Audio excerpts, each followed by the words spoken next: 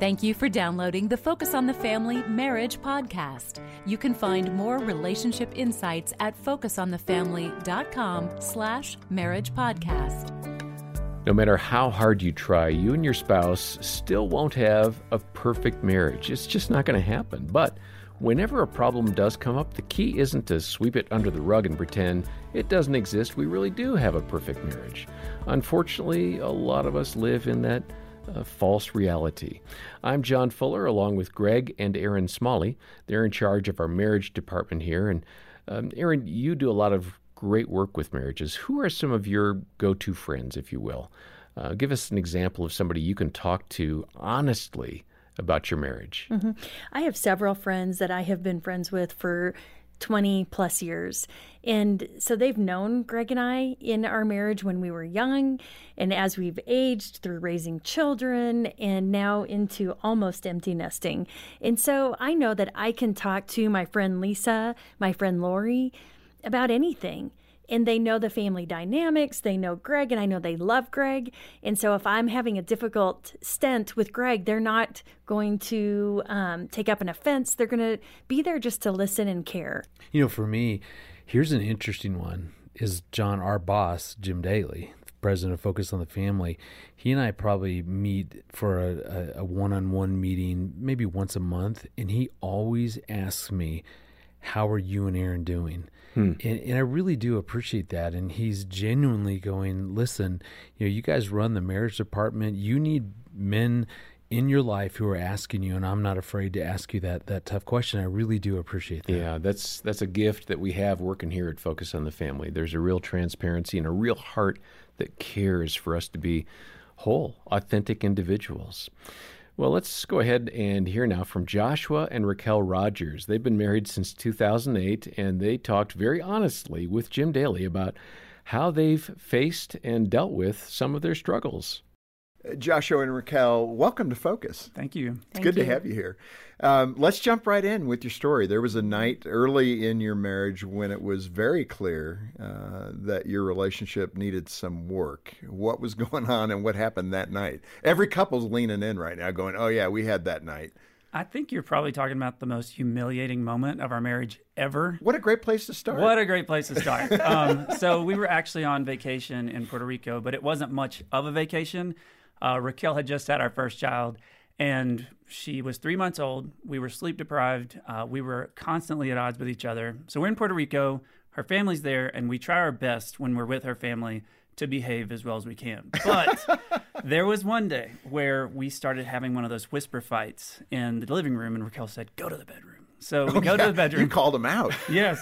Let's go to the bedroom and finish this. We were finishing it. There were accusations, insults going back and forth. And all of a sudden, I looked over to my right and I said, oh my gosh, the baby monitor's there. Yeah, so I go to the living room immediately, and that's where actually the speaker for the baby monitor was. That's right. And I realized that I can hear Joshua moving around in the room, and I look to the kitchen, and my grandmother's there, and it just hits me, oh my gosh, she just heard everything, and my aunt's walking down the hallway. They just heard everything that we were saying, and so that was a moment. How did that go? What was there to do at that point? What did you say to them? What did they say to you? Nothing. We learned, I think it was 10 years later that they heard the whole thing. Her aunt finally told us. But you knew. Oh, I definitely knew. And honestly, what we did was pretend it didn't happen.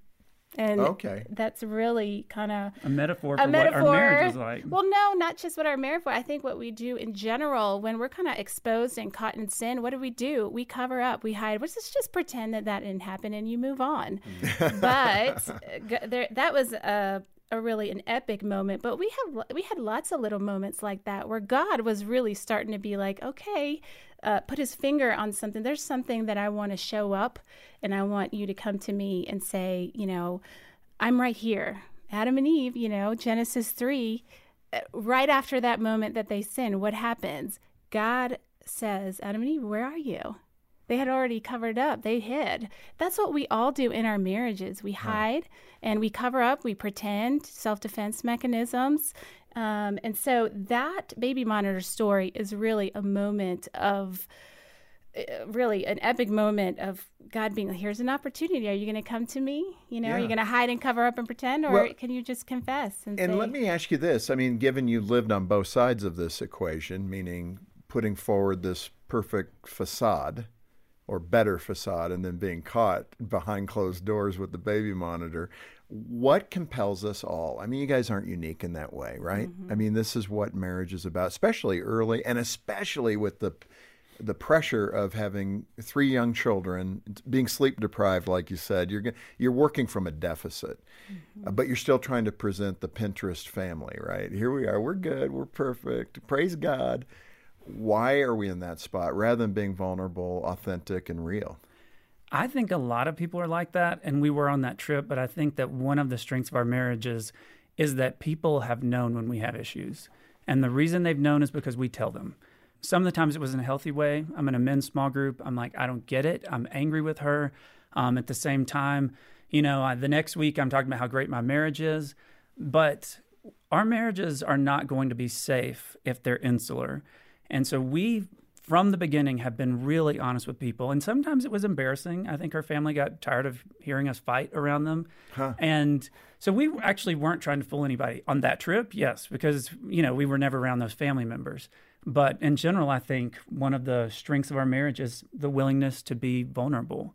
Yeah. And I think a lot of people, we all have opportunities in everyday life. Marriage is a perfect gift, a mirror for you're insular, and you have enough pressures happening around you where stuff starts to bubble up. Your ways of pretending and hiding, your sin patterns, they come up. But what do you do with that is really what's important. You can either deny and say, I'm not going to face that part of myself, or you have the opportunity, and I think it is a strength in our marriage, to say, all right, God has shown this to me enough times that I can submit and come to Him and allow Him to bring healing and wholeness and transformation. But it really brings humility instead of denial. Yeah, but it is a process, and I think that's part of it. I think marriage, that the Lord put marriage in our hearts and in our institutions as a way to make us better.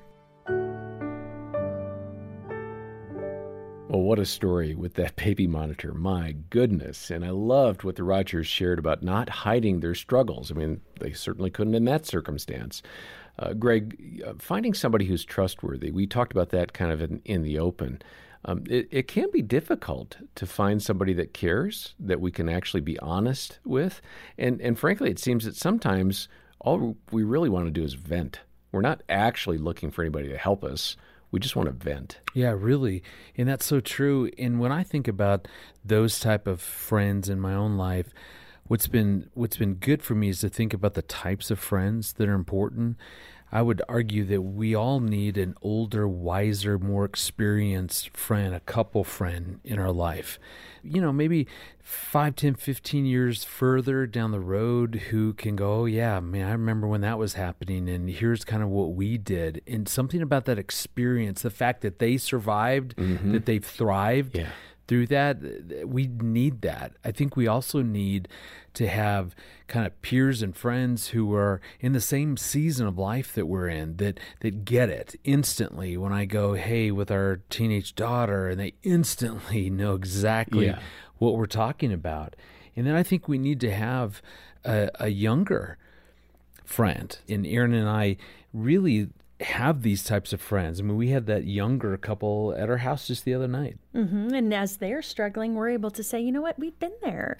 We've been through something similar to that, and this is how we dealt with it. But then just to support them, letting them know that we believe that they can push through this, that they can get through this, that they can become better and stronger because of this. Yeah. Are there some common identifiers that we could use as we seek out those kinds of people in our lives? I mean, are there things that we should look for or things we should try to avoid in terms of personal characteristics? I mean, I'm just thinking, if I'm going to bare my soul, I don't want to do it the first time I meet them, but how long do I need to know them? And what are some of the personality traits I'm looking for? Well, it's important when you're looking for someone to be a confidant that you're watching, maybe from afar for a while, or maybe you meet someone and you're like, you know what, we connect. But then it's watching over time Are they trustworthy? Do they hold other people's confidences, or do they tell you other people's secrets? Are they grounded in faith and in God's word? Are they maturing and growing? And are they authentic about what they're going through? Typically, we're not going to go and share our deepest stuff with people who aren't authentic about their deepest stuff. There's a concept basically that says the depth of level that I share will be met and reciprocated. And so it's recognizing if you're not experiencing depth, are you giving depth and being authentic and being authentically known? Yeah. And I would say, John, too, that the one big rule that Aaron and I have, any time we're discussing friends, individual friends, couple friends, is that our spouse has the ability to say, I just really don't feel comfortable with this person, and I've got some concerns. And I may not always react, perfectly to if Aaron was to say that to me, but we've agreed that she can say, I just don't feel comfortable with this. And I always tell people, there is not a relationship on this earth that I would choose over my wife. Even if I don't agree, even if I'm like, you're just being jealous or you're just being paranoid or whatever, I would always tell her, okay, I accept your influence. I respect that. I choose you over this other person. And so be aware of that. I mean, make sure that there's safety within the marriage around friendships, that we're not hanging out with people that our spouse just can't stand or just doesn't approve of or has major concerns. I choose Aaron always. Even if I don't agree with that, I'm going to still choose her. That is really powerful, and I hope you'll take that as a listener to heart. And along the way here, we might have talked about something that really is painful for you. Maybe you feel like you don't have anybody to talk to. You could start by giving us a call and scheduling a time for a free consultation over the phone with one of our caring Christian counselors. They can have an initial conversation with you. They can hear you out. They can maybe direct you to some resources. And we have a network of really great qualified Christian counselors across the country. They could refer you to somebody in your own area for an ongoing counseling relationship. We're a phone call away, 800, the letter A and the word family. So please call and let us help. And another resource I'll point out is the book by Joshua Rogers. He tells more of the story in his book, Confessions of a Happily Married Man. It can be yours when you make a donation of any amount to the ministry. Support the work here at Focus on the Family. Make a difference in the lives of those who listen to these podcasts and who contact the ministry. You can donate, find the link for that book, and learn more about our counseling team. All the details are in the show notes. And we'll have the Rogers back with us next time. For now, on behalf of Greg and Aaron and the entire team, thanks for joining us for the Focus on the Family Marriage Podcast.